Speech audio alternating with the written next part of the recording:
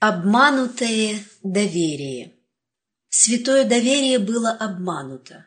То, что Иисус повелел хранить в тайне, открылось другим.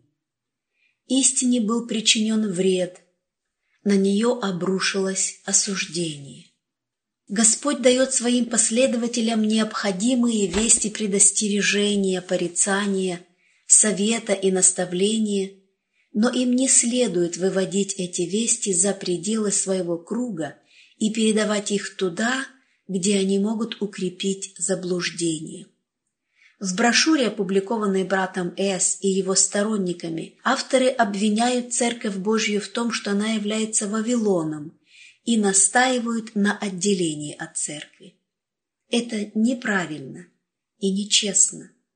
Составляя данный труд, они использовали мое имя и мои произведения в поддержку того, что я не одобряла и отвергала как заблуждение. Люди, до которых дойдет указанная брошюра, возложат ответственность за эту ложную позицию на меня, тогда как она полностью противоречит учению, сформулированному в моих произведениях и свету, данному мне Богом. Я без колебания говорю, что люди, занимающиеся этим делом, введены в заблуждение. Ложная весть.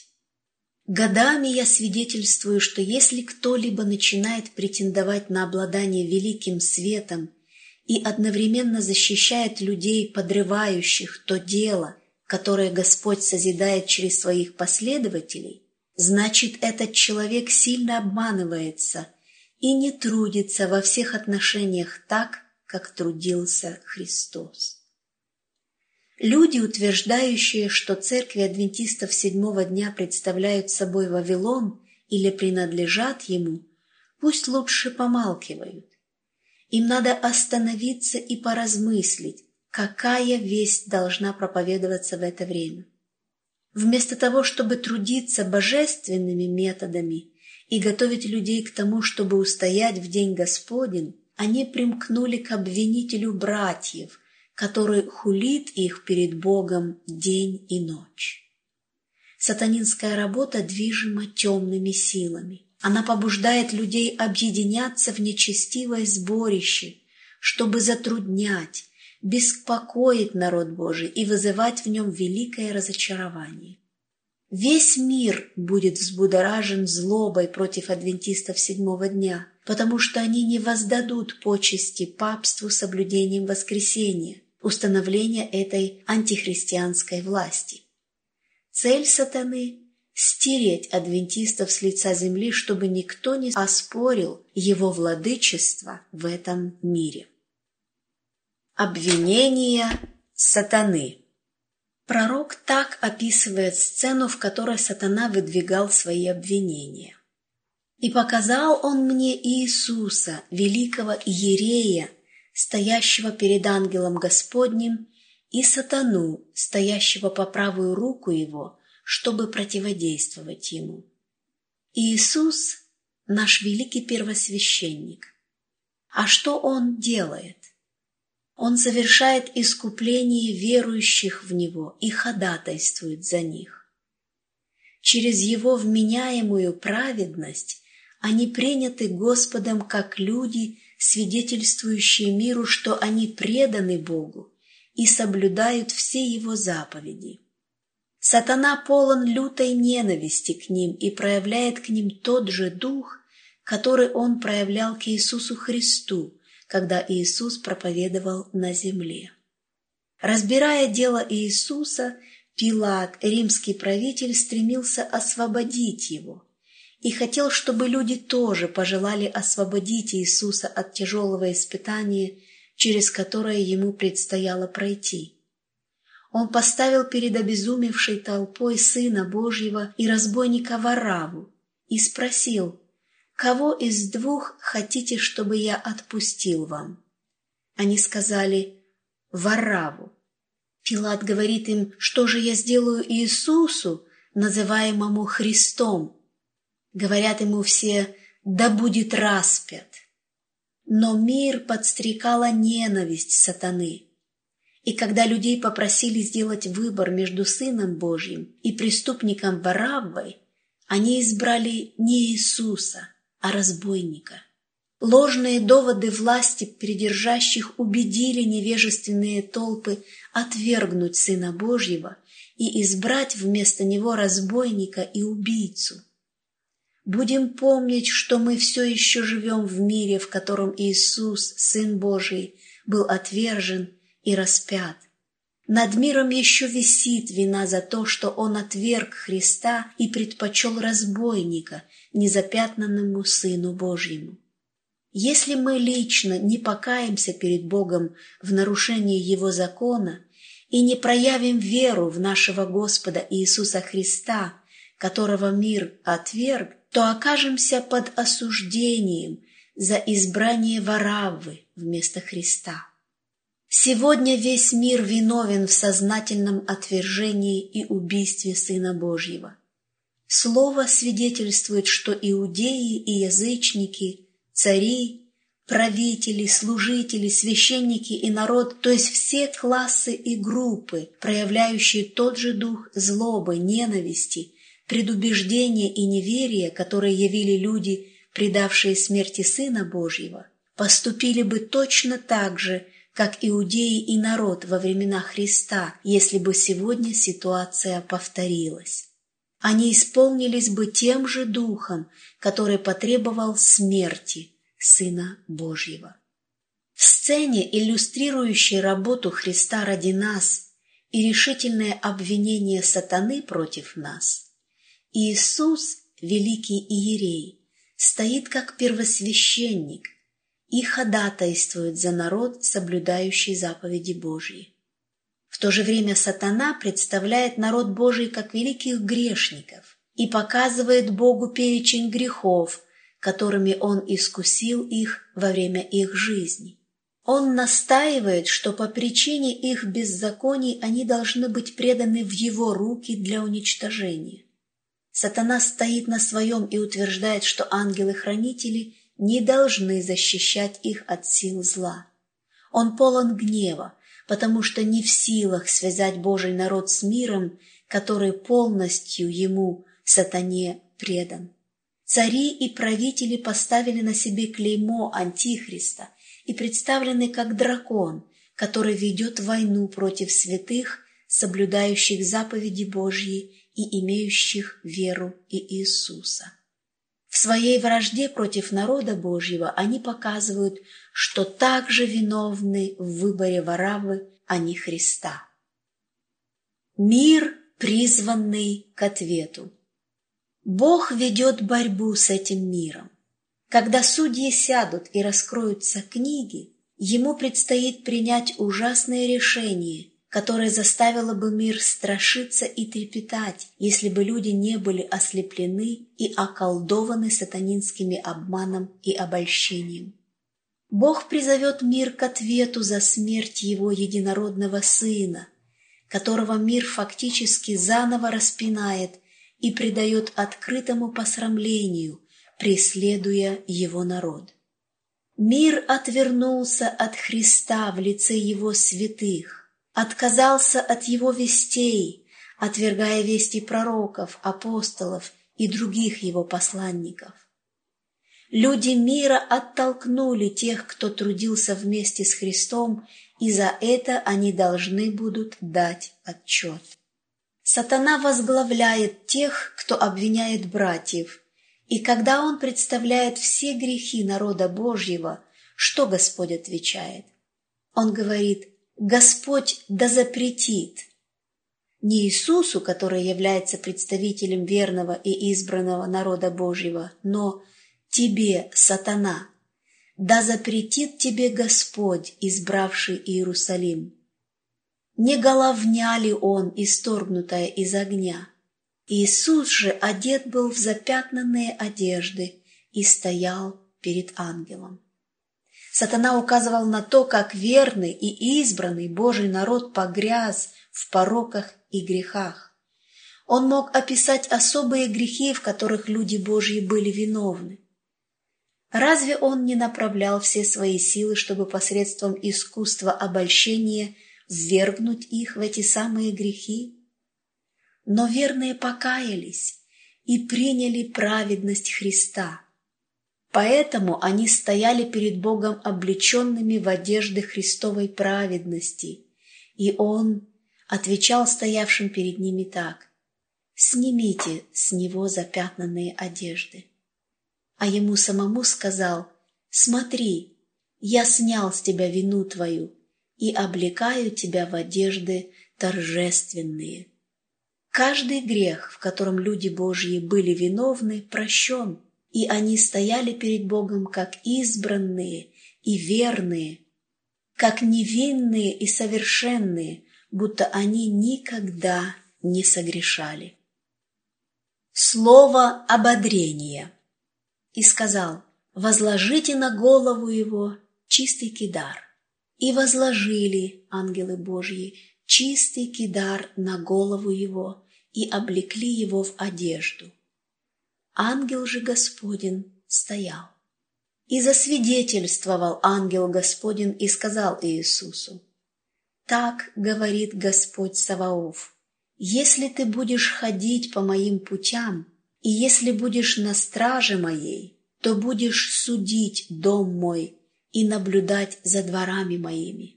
Я дам тебе ходить между сими, стоящими здесь». Я желаю, чтобы все, называющие себя верующими в истину для настоящего времени, серьезно подумали об удивительном содержании этой главы.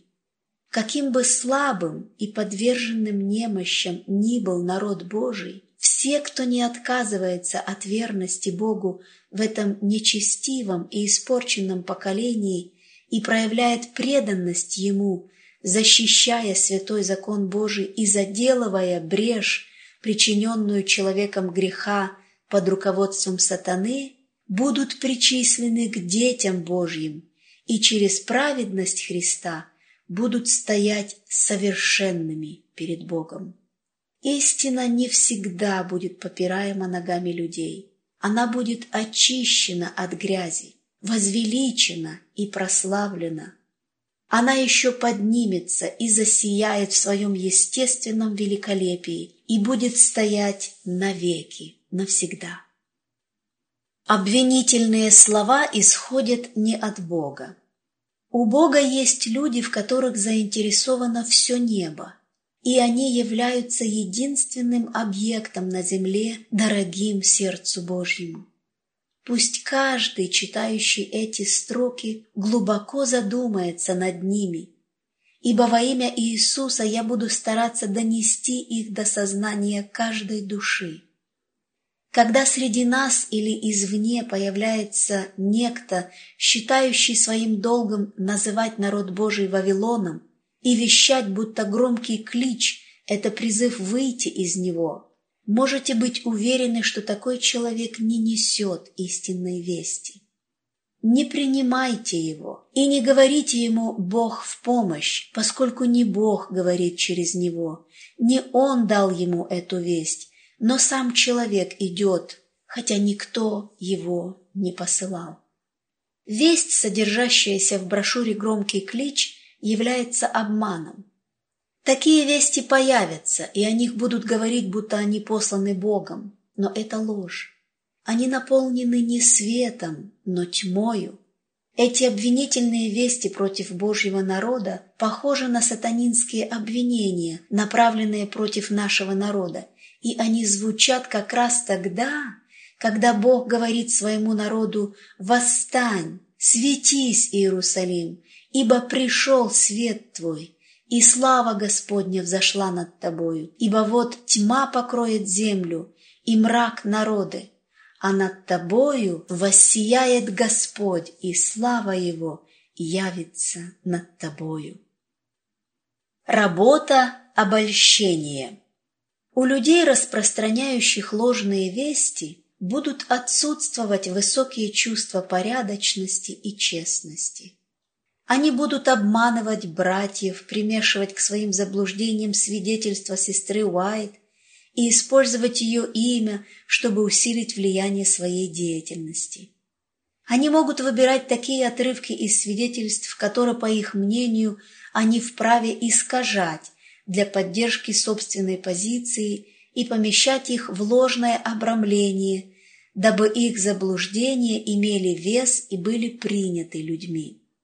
Они ложно толкуют и искажают то, что Бог дал церкви для предостережения, совета, увещевания, утешения и ободрения остатка Божьего народа. Принимающие свидетельства как Божью весть через них получат помощь и благословение, но принимающие их частично, только для поддержки отдельных своих теорий и идей, а также для оправдания личных заблуждений, не обретут благословения и пользы от того, чему они учат. Заявлять, будто церковь адвентистов седьмого дня является Вавилоном, значит вторить сатане, который является обвинителем братьев и который обвиняет их перед Богом день и ночь. Из-за искажения свидетельств души попадают в затруднительное положение, потому что они не могут понять, какое отношение свидетельства имеют к позиции людей, находящихся в заблуждении, ибо Бог желает, чтобы свидетельства всегда рассматривались в рамках истины. Защитники заблуждения скажут: «Господь сказал», когда Господь не говорил. Они свидетельствуют ложь, а не истину. Если бы люди, возвещающие о том, что церковь является Вавилоном, не расходовали средства на издание и распространение этого заблуждения, а направили их на созидание, а не на разрушение, они тем самым доказали бы, что являются людьми, которых ведет сам Бог. В мире должна быть совершена великая работа. Необходимо строить школы, чтобы молодежь, дети и люди более зрелого возраста могли как можно быстрее получить образование и отправиться на миссионерские поля. На миссионерских полях нужны не только служители, но мудрые, здравомыслящие работники всех направлений деятельности. Македонский крик продолжает звучать из всех частей мира: «Придите и помогите нам». Ввиду возложенной на нас ответственности идти и проповедовать Евангелие всякому творению, существует огромная нужда в людях и деньгах, а сатана всевозможными путями старается заморозить средства, помешать людям участвовать в той работе, которую они должны делать. Деньги, предназначенные на благое дело строительства молитвенных домов, на учреждение школ с целью дать образование труженикам для миссионерского поля, на обучение молодых мужчин и женщин терпеливо, разумно, настойчиво трудиться, чтобы помочь людям приготовиться к великому Дню Божьему, эти деньги служат не для пользы и благословения, а для зла и проклятия. Великий день Божий грядет и сильно поспешает. Необходимо выполнить огромную работу и очень быстро. Но при всем том у нас есть люди, которые называют себя верующими в истину для настоящего времени, но не знают, как потратить вверенные им средства, и из-за недостатка кротости и смирения сердца не видят, какая колоссальная работа должна быть проделана. Все, кто учится у Иисуса, будут соработниками у Бога. Но кто спешит проповедовать заблуждение, тратя напрасно время и деньги, те возлагают на истинных работников, трудящихся на новых полях, дополнительное бремя, ибо они не посвящают свое время на защиту истины, а напротив, вынуждены противодействовать людям, проповедующим ложь и заявляющим, что у них есть весть с неба. Если бы братья, занимающиеся подобным делом, чувствовали необходимость исполнения молитвы Христа, которую Он вознес своему Отцу накануне распятия, о том, чтобы ученики Христа были едины, как Он един с Отцом, они не расточали бы средства, вверенные им и очень необходимые для распространения истины.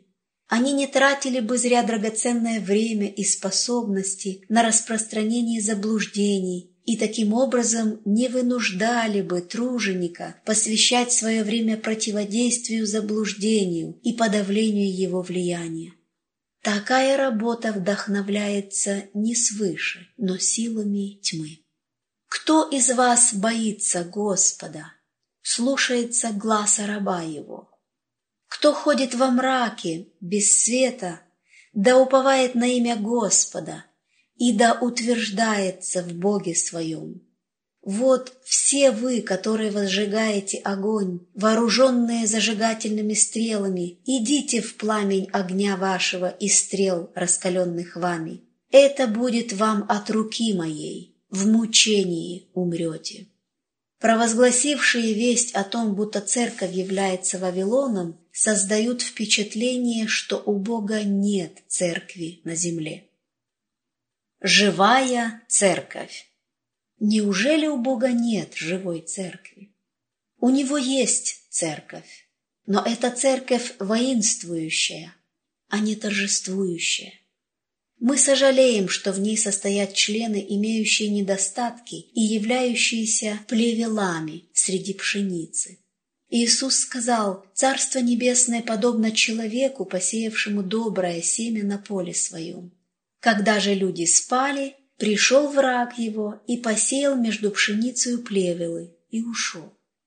Придя же, рабы домовладыки сказали ему: Господин, недоброе ли семя сеял ты на поле твоем? Откуда же на нем плевелы? Он же сказал им: враг-человек сделал это. А рабы сказали ему: хочешь ли, мы пойдем выберем их? Но он сказал: нет, чтобы, выбирая плевелы, вы не выдергали вместе с ними пшеницы, оставьте расти вместе то и другое до жатвы. И во время жатвы я скажу жнецам: соберите прежде плевелы и свяжите их в связки, чтобы сжечь их, а пшеницу уберите в житницу мою». В притче о пшенице и плевелах показана причина, по которой не стоит выдергивать плевелы: дабы сорняками не повредить пшеницу. Человеческие мнения и суждения могут быть ошибочными, но чтобы не допустить ошибки и не выдернуть ни одного стебелька пшеницы, хозяин приказывает: оставьте расти вместе то и другое до жатвы. В свое время ангелы соберут плевелы, предназначенные для уничтожения. Хотя в наших церквах, заявляющих о своей вере в открывающуюся истину, находятся порочные и заблуждающиеся люди, как и плевелы среди пшеницы, Бог терпелив и долго терпелив. Он порицает и предостерегает заблуждающихся, но Он не уничтожает тех, кто медленно усваивает уроки, которые Он им преподает. Он не выдергивает плевел из пшеницы. Плевелы и пшеница растут вместе до жатвы.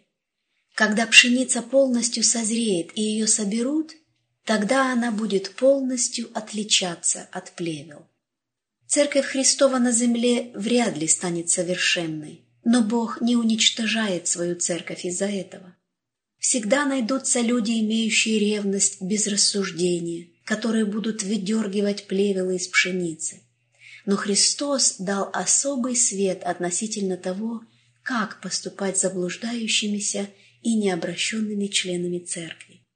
Нельзя без рассуждения порывисто и поспешно изымать из церкви тех, кто, по их мнению, несовершен в своем характере. Среди пшеницы появятся плевелы, но если их выдергивать, то вреда получится больше, чем в том случае, если оставить их расти. Исключением может быть лишь особое Божье указание. В то время как Господь приводит в церковь истинно обращенных, сатана проталкивает необращенных людей. Христос сеет доброе семя, сатана же бросает плевелы. На членов церкви постоянно оказывают действие две противоположные силы. Одно влияние трудится для очищения церкви, а другое – для развращения народа Божьего. Иуде были даны возможности. Иисус знал испорченный характер Иуды, но, несмотря на это, Он принял его как одного из своих учеников и дал ему те же возможности и преимущества, что и другим избранным апостолам. Иуда не получил прощения за свое злодеяние. Он мог стать исполнителем слова, какими стали в конце концов Петр, Иаков, Иоанн и другие ученики.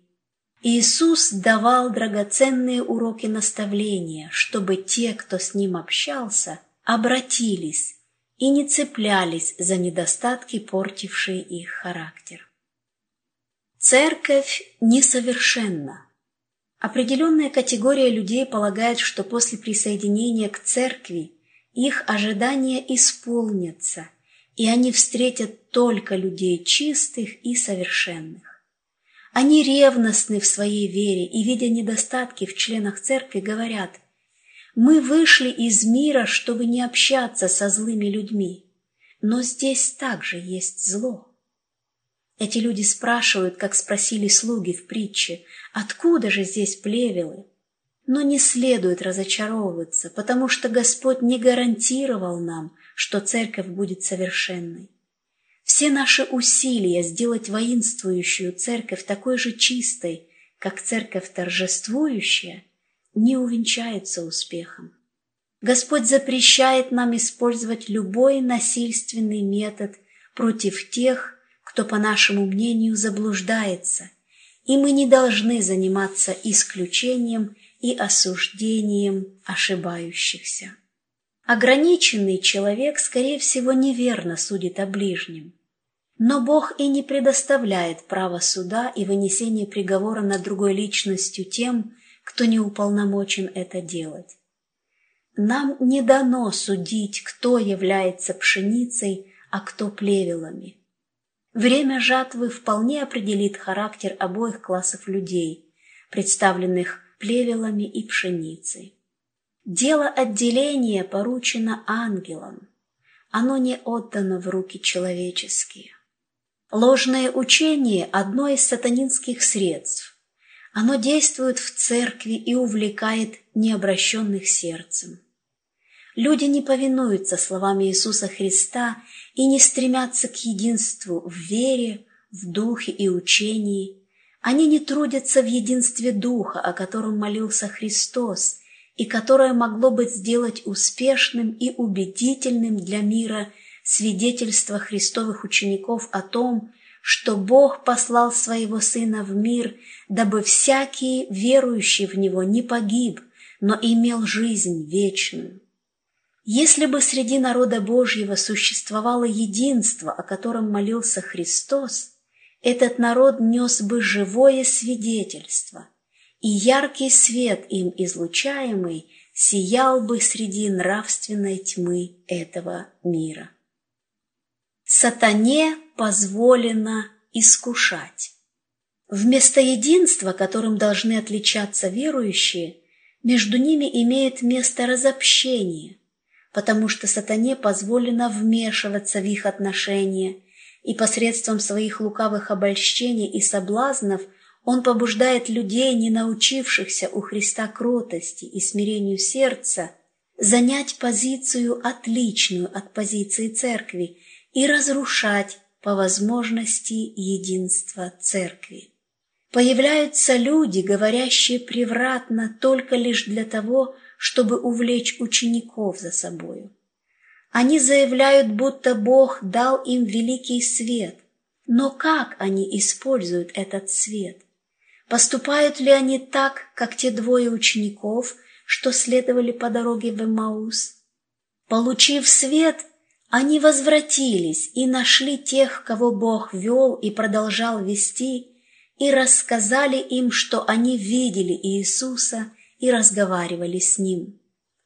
Поступают ли люди, заявляющие, что у них есть великий свет относительно церкви, точно так же? Идут ли они к тем, кто избран Богом нести живое свидетельство, и доказывают ли они им, что этот свет поможет им лучшим образом приготовить людей к тому, чтобы устоять в великий день Божий? Советовались ли они с теми, кто нес и продолжает нести истину и давать миру последнюю весть предостережения? Посоветовались ли они с теми, кто имеет глубокий духовный опыт? Почему эти люди, якобы сильно ревнующие о деле, не присутствовали на генеральной конференции, собранной в Батл-Крике, как некогда посвященные люди находились в Иерусалиме во время излития Святого Духа? В самый разгар работы люди открыли свои сокровища света, и когда Господь изливал свой Дух на присутствующих, получили ли они небесное помазание? Как раз тогда, когда Дух Божий глубоко влиял на людей, когда души обращались, а жестокие сердца сокрушались, там были и те, кто слушал внушения сатаны. Темные силы побуждали их идти и с жаром проповедовать, будто Вавилоном являются люди, принимающие Святой Дух, люди, которым предстояло принять поздний дождь и славу, которая должна осветить всю землю. Дал ли Господь этим вестникам свою весть?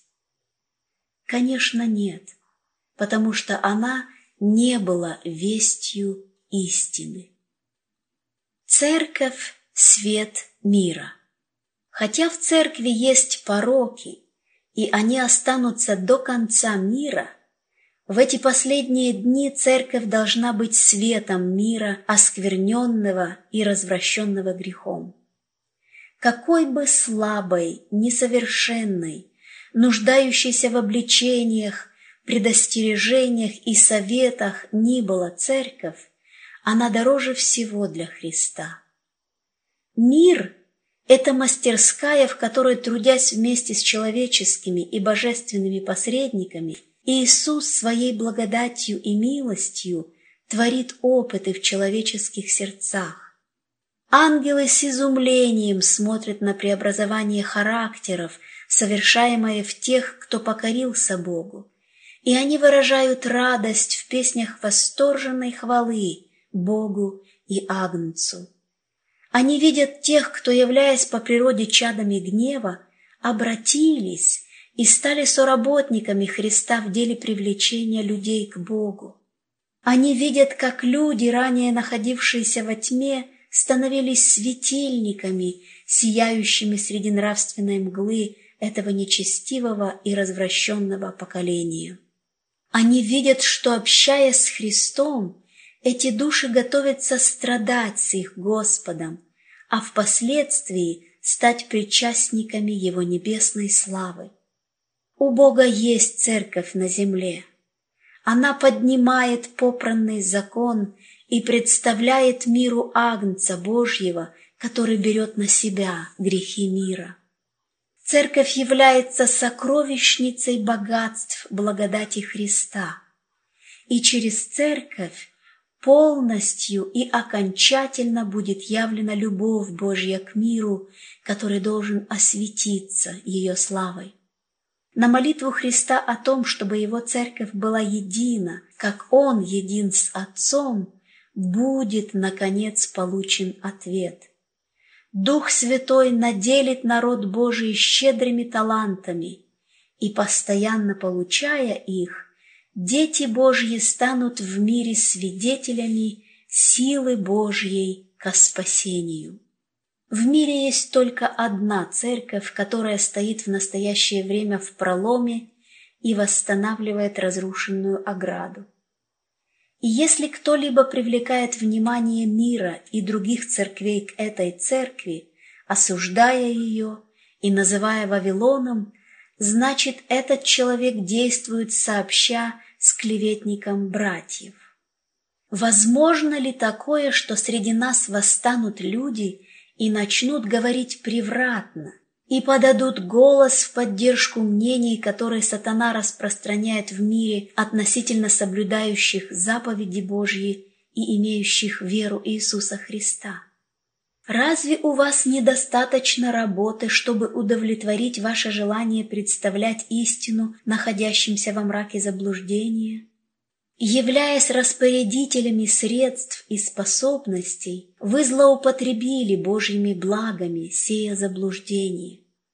Весь мир наполнен ненавистью к тем, кто провозглашает обязательные требования закона Божьего.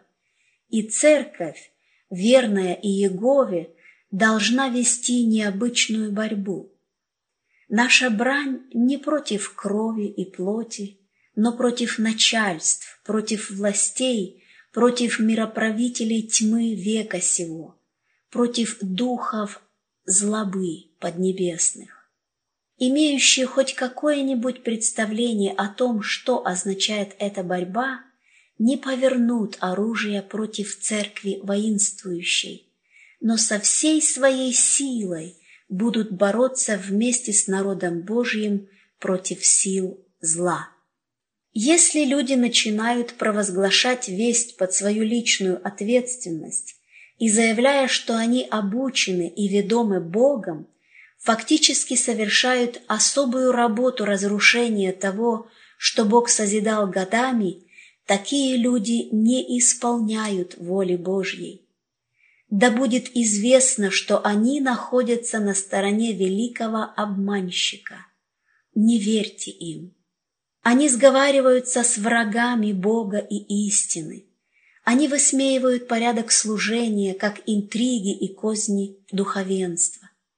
Отвращайтесь от таковых, не имейте ничего общего с их вестью, как бы много они ни цитировали свидетельства и как бы они ни старались укрыться за ними. Не принимайте их, ибо Бог не поручал им этой работы. Последствием ее станет неверие в свидетельства, и всеми доступными средствами они постараются свести на нет то служение, которое я несла годами. Я посвятила этой работе почти всю свою жизнь, но часто мое бремя становилось тяжелее от того, что появлялись люди, идущие с вестью, которую Бог им не поручал. Этот класс злых деятелей вырывал отрывки из свидетельств и помещал их в оправу заблуждения, чтобы таким образом придавать силу ложным свидетельствам. Когда открывалось, что их весть является ложной, тогда свидетельства, приводимые тут же, подвергались тому же осуждению. Люди мира, не знающие, что цитируемые свидетельства являются выдержками из личных писем, использованными без разрешения, указывают именно на эти материалы как на доказательство того, что мое служение не от Бога, не от истины, что оно является ложным. Люди, таким образом компрометирующие работу Божью, ответят за это перед Богом. Служение, предназначенное Богом. У Бога есть своя церковь, и Он поручил ей определенное служение. И Он поставил одних апостолами, других пророками, иных евангелистами, иных пастырями и учителями к совершению святых, на дело служения, для созидания тела Христова, доколе все придем в единство веры и познания Сына Божия, в мужа совершенного, в меру полного возраста Христова, дабы мы не были более младенцами, колеблющимися и увлекающимися всяким ветром учения, по лукавству человеков, по хитрому искусству обольщения, но истинною любовью все возвращали в того, который есть глава Христос. У Господа есть свои средства и церковь, которая прошла через преследование, борьбу и тьму.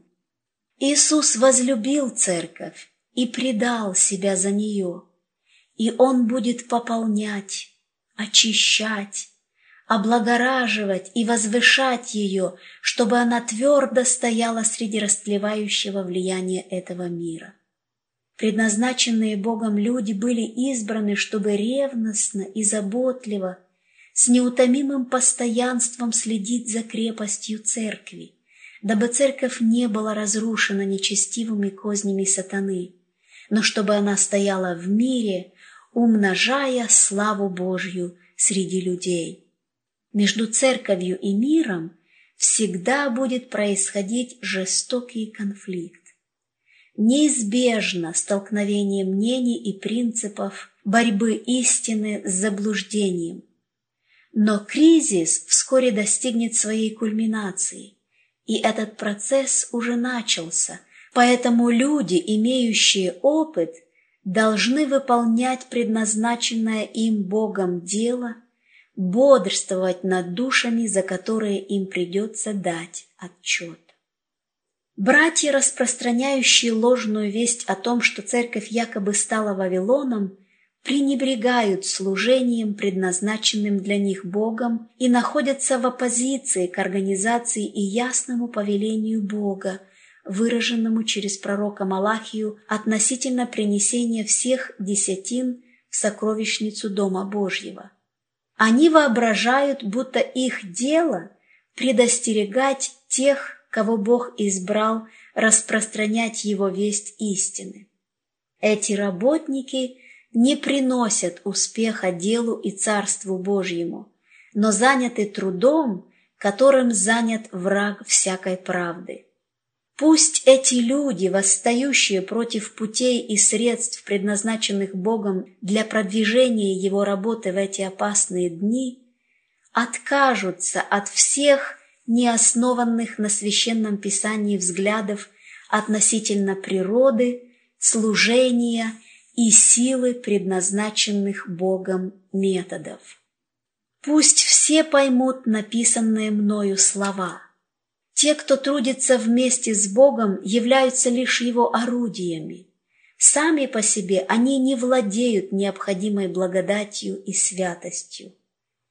Лишь сотрудничая с небесными существами, они добьются успеха. Они являются лишь земными сосудами, хранителями сокровища Божьей истины. Павел может насаждать, Аполлос поливать, но только Бог может взращивать. Бог говорит через предназначенные им средства, и пусть ни человек, ни группа людей не оскорбляют Духа Божьего своим отказом слышать весть Божьего Слова из уст Его избранных вестников.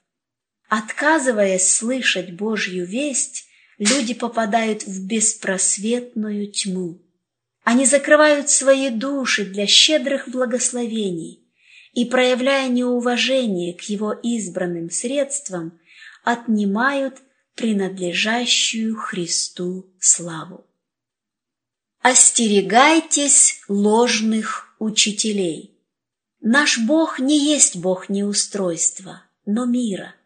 Сатана же бдительный, недремлющий враг. Он стремится помрачить умы людей, найти почву, в которой можно просеять плевелы. Если он находит человека, которого можно насильно вовлечь в свою работу, он внушает ему ложные идеи и теории и делает таких людей горячими защитниками заблуждения. Истина не только обращает, но и очищает принявшего ее. Иисус предупреждал нас остерегаться ложных учителей. С самого начала нашей работы время от времени появлялись защитники новых, поражающих воображение теорий.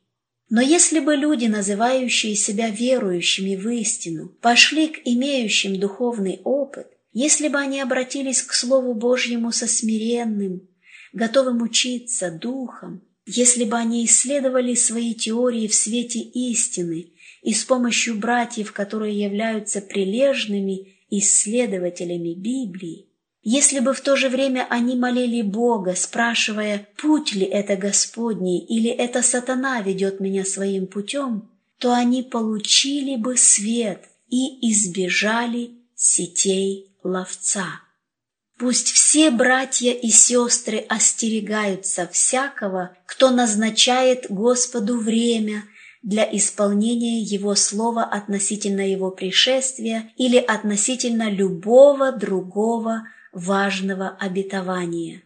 Не ваше дело знать времена или сроки, которые Отец положил в своей власти. Ложные учителя могут выглядеть очень ревностными в работе Божьей. Они могут жертвовать средства для донесения своих теорий до мира и до церкви. но к истине они примешивают заблуждение. Их весть обманчива, она поведет людей на ложные пути. Им нужно противодействовать не потому, что они плохие люди, а потому, что они учат лжи и стремятся поставить на ложь печать истины. Жалко людей, тратящих много усилий, чтобы найти какую-то ложную теорию, тогда как существует целая кладовая драгоценных жемчужин истины, которыми они могли бы обогатиться в святейшей вере.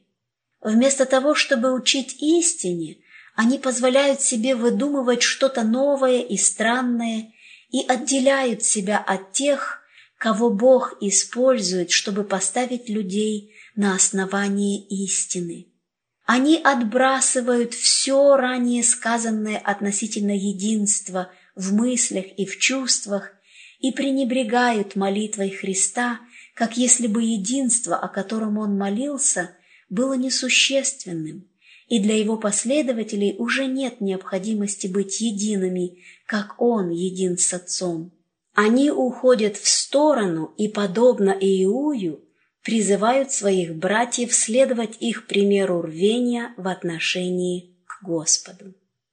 Если бы рвение побудило их работать так же, как трудятся их братья, переносящие различные трудности, если бы они также настойчиво преодолевали разочарования и препятствия, им можно было бы подражать, и Бог принял бы их. Но достойны осуждения, берущиеся за провозглашение дивного света и все же отрывающиеся от братьев, ведомых Богом. Этим путем пошли Корей, Дафан и Аверон, и их действия записаны как предостережение всем остальным. Мы не должны так поступать, обвинять и осуждать тех, на кого Бог возложил бремя труда. Братья, объявившие церковь адвентистов седьмого дня Вавилоном, использовали свидетельства, чтобы поддержать свою позицию. Но почему же они не проповедуют единство церкви, именно то, что долгие годы было целью моей вести? Почему они не цитировали слова ангела «сплотитесь, сплотитесь, сплотитесь»? Почему они не повторили увещевание и не провозгласили принцип «в единстве сила, в разделении слабость»? Именно такие вести, какие несут эти люди, разделяют церковь и позорят нас перед врагами истины. В их вестях ясно открывается работа великого обманщика, который стремится помешать церкви достичь совершенства в единстве. Эти учителя руководствуются своим независимым суждением и мешают истине ложными представлениями и теориями. Они отвергают совет братьев и навязывают свой собственный путь, пока не становятся такими, какими их хочет видеть сатана, людьми с неуравновешенным умом. Я предупреждаю моих братьев: остерегайтесь любого сатанинского влияния. Враг Бога и человека теперь ликует от того, что он преуспел в обольщении душ и использовании в неверном направлении их средств и способностей. Их деньги могли пойти на распространение истины для настоящего времени, но вместо этого они тратятся на проповеди идей, не имеющих истинного основания. Другой пример. В 1845 году в штате Массачусетс подобную работу совершал человек по имени Куртис. Он представил ложное учение, включил в свои теории предложения и выдержки из свидетельств и опубликовал все это в газете «Дневная звезда» в форме буклета. В течение ряда лет указанный труд приносил свой вредный плод, вызвав осуждение в адрес свидетельств, которые в целом никоим образом не поддерживали его работу. Мой муж написал Куртису и спросил, чего он добивался, смешивая свидетельства с собственными словами в поддержку идей, которым мы противодействовали, и потребовал исправить то впечатление, которое производила его работа. Куртис категорически отказался сделать это, заявив, что его теории были истиной, и что видения должны были подтвердить его идеи, и что фактически они подтвердили их. Но я забыла осветить вопросы, прояснившие его теории. С самого начала нашей работы один за другим появлялись люди, занимавшиеся такого рода делом, и я вынуждена была пережить много трудностей и терпеть большие издержки, противодействуя их лжи. Они публиковали свои теории и обманывали многие души, но пусть Бог оберегает овец паствы его. Я убеждаю всех, заявляющих о своей вере в истину, быть в единстве со своими братьями. Не давайте миру повода говорить, что мы люди крайностей, что мы разобщены и что один учит одному, а другой совсем иному. Избегайте разногласий. Пусть каждый человек стоит на страже, пусть каждый стремится встать в проломе, чтобы заделать брешь в стене, а не стоит у стены, стараясь пробить брешь. Пусть все соблюдают осторожность, чтобы не наносить удары тем, кто соответствует описанию остатка, кто соблюдает заповеди Божьи и имеет веру в Иисуса, кто возвышает эталон праведности в эти последние дни. У Бога есть свой особый народ, церковь на земле, не имеющая равных себе, но превосходящая всех своим умением преподавать истину и оправдывать закон Божий. У Бога есть предназначенные им средства, то есть люди, которых Он ведет, которые перенесли зной и тяжесть дня и трудятся вместе с небесными силами для продвижения Царства Христа в нашем мире. Пусть же все объединятся с этими избранными людьми и в конце концов окажутся среди святых, соблюдающих заповеди Божьи и имеющих веру Иисуса. Письмо. Нейпер, Новая Зеландия, 23 марта 1893 года. Следующее письмо послано брату С. Дорогой брат С., я обращаюсь к тебе по нескольким вопросам. Я не согласна с позицией, которую ты занял, потому что Господь показал мне, что аналогичную позицию займут заблуждающиеся люди. Дух же ясно говорит, что в последние времена отступят некоторые от веры, внимая духам-обольстителям и учениям бесовским.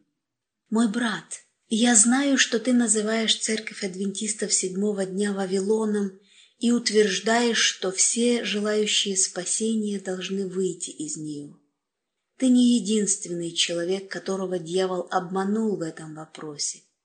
В последние 40 лет один за другим появлялись люди, заявляющие, что Господь послал им ту же самую весть. Но позволь мне и тебе сказать то, что я говорила, а именно, весть, которую ты провозглашаешь, это один из сатанинских трюков, предназначенный для того, чтобы сеять замешательство среди церквей. Мой брат, ты определенно сбился с пути. Весть второго ангела предназначалась Вавилону, церквам, провозглашая его падение и призывая людей выйти из него. Та же весть должна быть провозглашена во второй раз. После сего я увидел иного ангела, сходящего с неба и имеющего власть великую. Земля осветилась от славы его. И воскликнул он сильно громким голосом, говоря: «Пал, пал Вавилон, великая блудница, сделался жилищем бесов и пристанищем всякому нечистому духу, пристанищем всякой нечистой и отвратительной птицы, ибо яростным вином блудодеяния своего она напоила все народы, и цари земные любодействовали с нею, и купцы земные разбогатели от великой роскоши ее». И услышал я иной голос с неба, говорящий: «Выйди от нее, народ мой, чтобы не участвовать вам в грехах ее и не подвергнуться язвам ее, ибо грехи ее дошли до неба, и Бог воспомянул неправды ее». Мой брат, уча, что церковь адвентистов седьмого дня является Вавилоном, ты не прав. Бог не поручал тебе нести эту весть. Сатана использует каждого человека, к которому он может найти доступ, побуждая его изобретать ложные теории или идти в неверном направлении, чтобы создать ложное возбуждение и таким образом отвлечь души от насущных вопросов настоящего времени. Я допускаю, что отдельные братья могут обмануться твоей вестью, потому что они крайне любопытны и полны желания узнать что-нибудь новое. Я действительно очень огорчена тем, что внушения врага каким-то образом ввели тебя в заблуждение, потому что я знаю, что защищаемая тобой теория не является истиной. Распространяя свои идеи, ты причинишь огромный вред себе и собратьям. Не старайся ложно толковать, искажать и извращать свидетельства, желая подкрепить доказательствами ложную весть. Многие пошли этим путем и причинили церкви огромный вред. Когда люди, исполненные рвения, вновь и вновь начинали проповедовать эту весть, Господь показывал мне, что она не являлась истиной. Я узнала, что ты также заявляешь, будто мы не должны платить десятину. Мой брат, сними обувь твою с ног твоих, ибо место, на котором ты стоишь, есть земля святая. Господь сказал относительно уплаты десятины: «Принесите все десятины в дом хранилища, чтобы в доме моем была пища. И хотя в этом испытайте меня, говорит Господь Саваоф, не открою ли я для вас отверстий небесных и не изолью ли на вас благословение до избытка». Но хотя Господь произносит благословение на тех, кто приносит свои десятины, Он в то же время проклинает удерживающих ее. Совсем недавно я получила от Господа ясный свет, показавший, как многие адвентисты седьмого дня обкрадывают Бога десятиною и приношениями, и мне было четко открыто, что Малахия представил дело таким, каковым оно действительно является. Но может ли человек в таком случае даже подумать в своем сердце, что предложение удерживать десятины и приношения исходит от Господа? Где, мой брат, ты свернул с пути? Встань же снова на верный путь. Мы приближаемся к концу, но если тебя или кого-нибудь еще враг соблазнит и побудит назначить время пришествия Христа, он совершит то же злое дело, которое погубило души, делавших подобное в прошлом. Если ты несешь иго Христа и возлагаешь его бремя, то увидишь многих, трудящихся в том же направлении, в каком трудятся слуги Божьи, то есть в проповедовании Христа и притом распятого. А кто начнет проповедовать весть о часе, дне или годе явления Христа, значит, те берут на себя иго и провозглашают весть, которую Господь никогда не поручал им. У Бога есть церковь на земле, Его избранный народ, соблюдающий Его заповеди. Он ведет не заблудившиеся группы, рассеянные тут и там, но народ. Истина – это освящающая сила. Однако церковь воинствующая не есть церковь торжествующая. Среди пшеницы попадаются плевелы.